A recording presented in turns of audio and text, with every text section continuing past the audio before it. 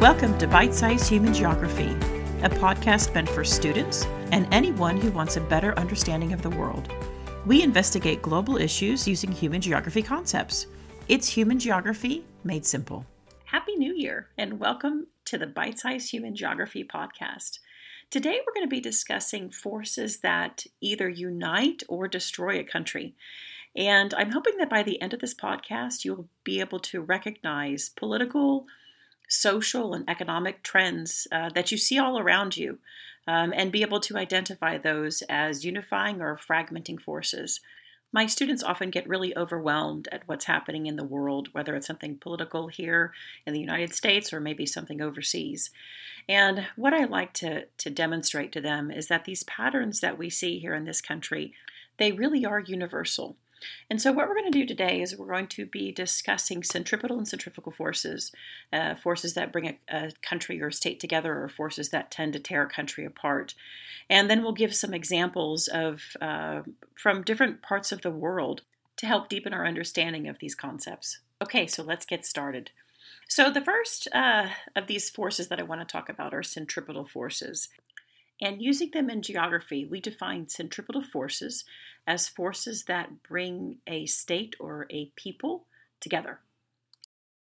And so a good mnemonic device to help you remember is a centripetal has P-E-T-A-L, it has a T in there, and together has a T in there. And so it's a good way to remember that the centripetal forces unify a people.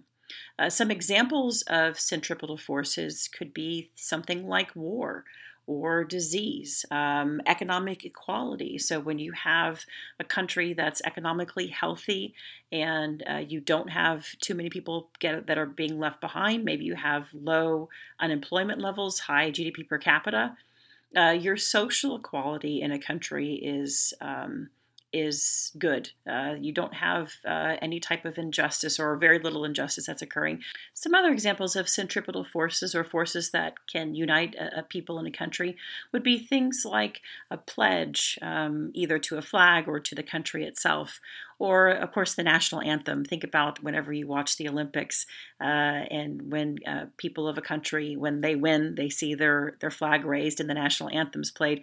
All of these are really good examples of forces that unite a country and its people.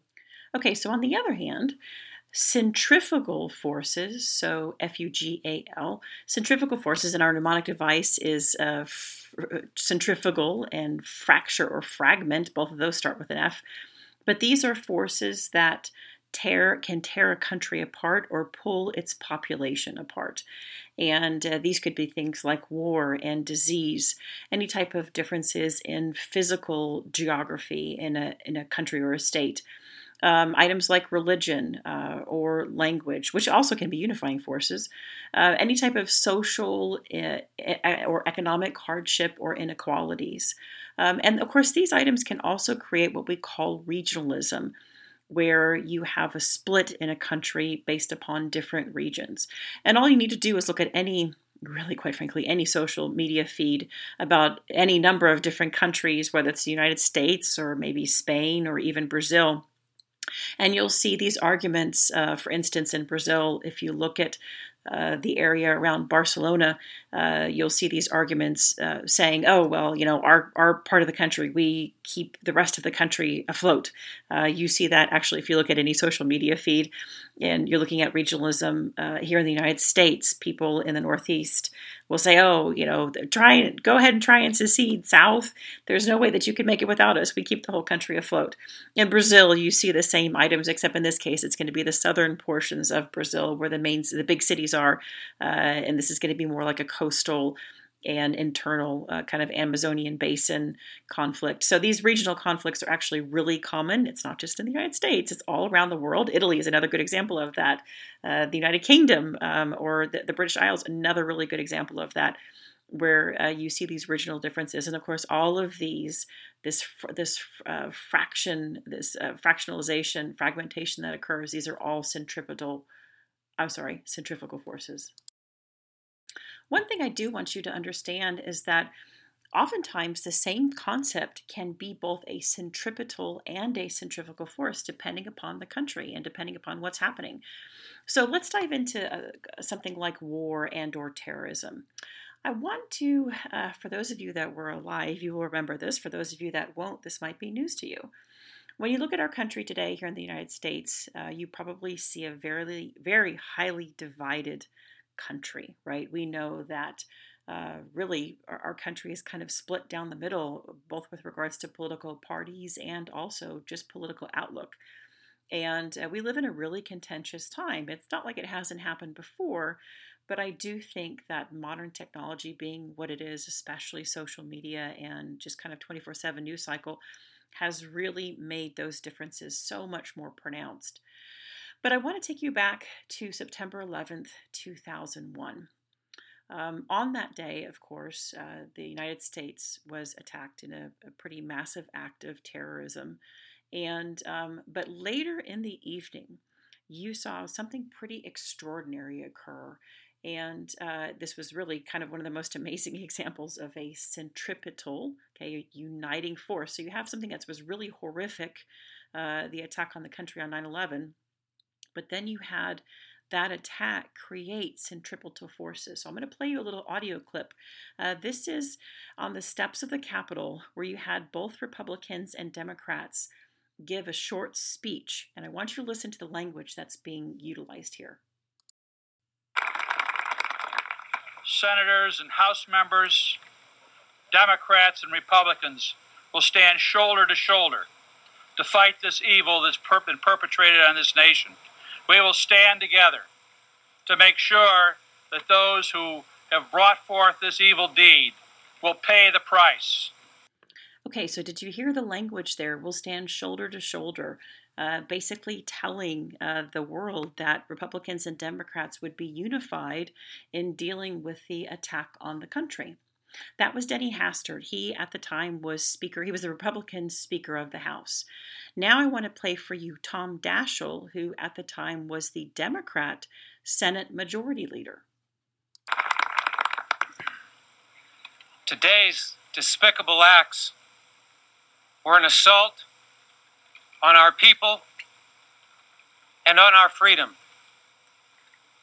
As the representatives of the people, we are here to declare that our resolve has not been weakened by these horrific and cowardly acts. Congress will convene tomorrow.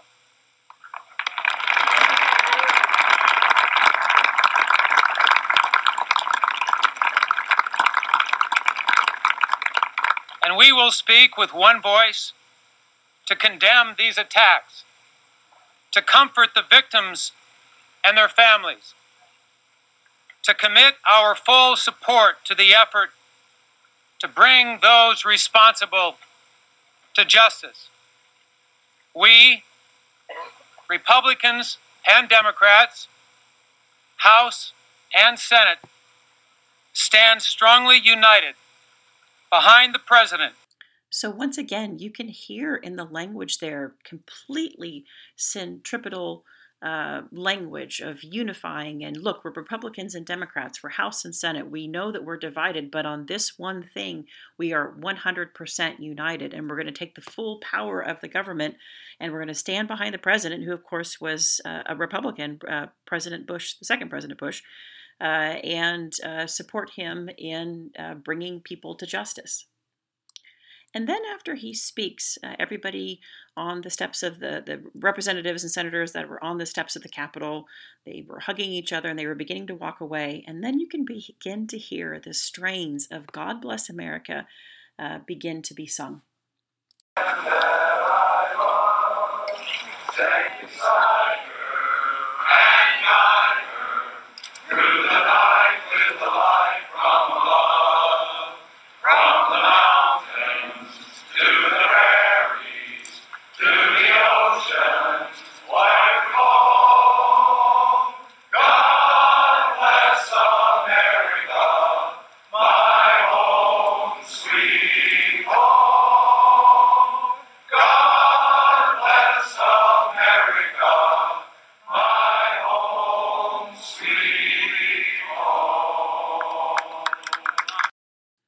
My students are often absolutely astounded whenever I play that clip for him because, of course, we live in an era now where um, everything is political, and we can't unite about anything, it seems to be.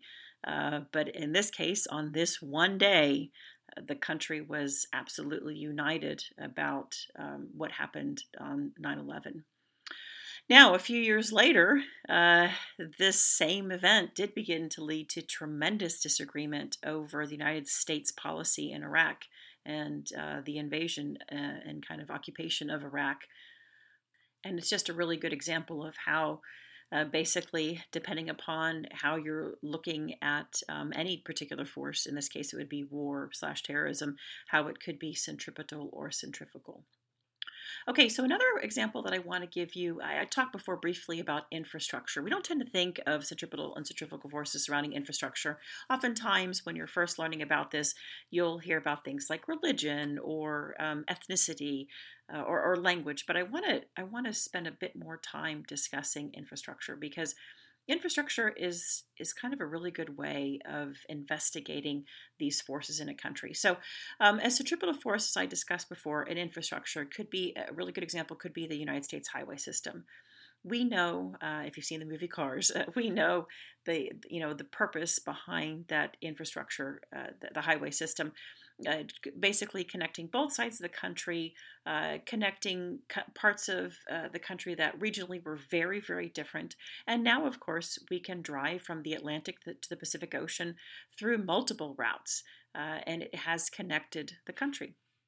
An example of infrastructure that would be a centrifugal force, I want to use the example of Chile, the country Chile in South America. So if we look at Chile, the center, if you kind of look at a map, the center of the country would be Santiago. And of course, this is going to be the most populous city in Chile. But almost 50% of the GDP comes from here. And so, as you can imagine, infrastructure is going to be a bit disparate, especially when you're looking at urban versus rural areas. And even within Santiago itself, you have these wealthy areas of Santiago and these very poor areas of Santiago. And the infrastructure differs depending upon which portion. As you can imagine, the wealthier areas are going to have more infrastructure. But the infrastructure differs throughout the country. And this creates this divide not only of poor versus wealthy, but also rural and urban. But we're focusing here on infrastructure.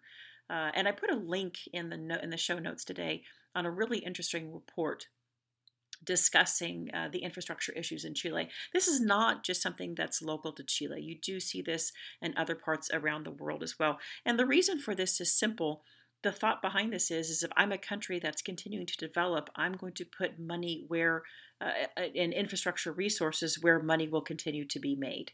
And it's unfortunate, it's frustrating for people that are living in rural areas, but that's the reason for that divide. So I would think that most of you that are listening to this podcast right now, you are probably in a class like AP Human Geography, or maybe even in an intro human geography class in college. And something that you really should think about is the concepts that I've been speaking about today, centripetal and centrifugal forces. This is the kind of stuff that teachers love to ask you short answer questions about or essay questions about because there's just so much rich material. So let me give you a few places where I think you need to make sure that you focus on for examples, because remember, it's never just about, especially if you're writing to AP Human Geography prompts, FRQs, it's never just about being able to define what a centripetal and centrifugal force is. You have to be able to apply the concepts to real-world scenarios. So, for instance, what's something I tell my students all the time when we're looking at centrifugal and centripetal forces, for centrifugal, so those fracturing forces, is take a look at the United Kingdom and its relationship with Scotland. Very contentious. You've had Scotland go through several votes to get her independence. A lot of devolution, which is a term that I'll be discussing in maybe a forthcoming podcast. Devolving power out towards Scotland from London. Canada and the Quebecois. So that's a cultural fragmentation, centrifugal forces that are occurring there, primarily over language and the French language. If you look at Spain, Spain is another good example of really strong centrifugal forces with its relationship with Catalonia. And once again, very strong fragmenting forces uh, headed towards devolution, maybe even balkanization. Nigeria would be another country for you to investigate. In Nigeria, you have multiple ethnicities, multiple religions, multiple languages, and of course, that all leads to conflict as well. When we meet next time, we're going to spend a bit more time discussing what happens if centrifugal forces continue to foster and develop. And the bottom line is it's not good. It creates forces of balkanization, which are basically this fragmentation, this fracturing of countries that can occur that can break countries into smaller and more hostile units. And of course, the former Yugoslavia is a great example of that. The Balkan Peninsula, which is where the former Yugoslavia used to be, actually gave us the name of balkanization. I know sometimes it's hard to think about those centripetal forces or those uniting forces because we do live in such an era of centrifugal forces. And I think part of the reason for that is really because discord and conflict is big business. There used to be a saying among the media that if it bleeds, it leads, right? If it's bad news, that's what we're going to go with because that's what sells. And people really don't necessarily want to see good news. It doesn't capture the human, I guess, imagination as much as bad news does. But also the tribalism that has begun to occur from the rise of social media means that people might not ever befriend someone or get to know someone who has different views. And of course, that is, once again, another centrifugal force. So next time we'll explore more in depth the concepts of balkanization and devolution. And I hope you have a great afternoon.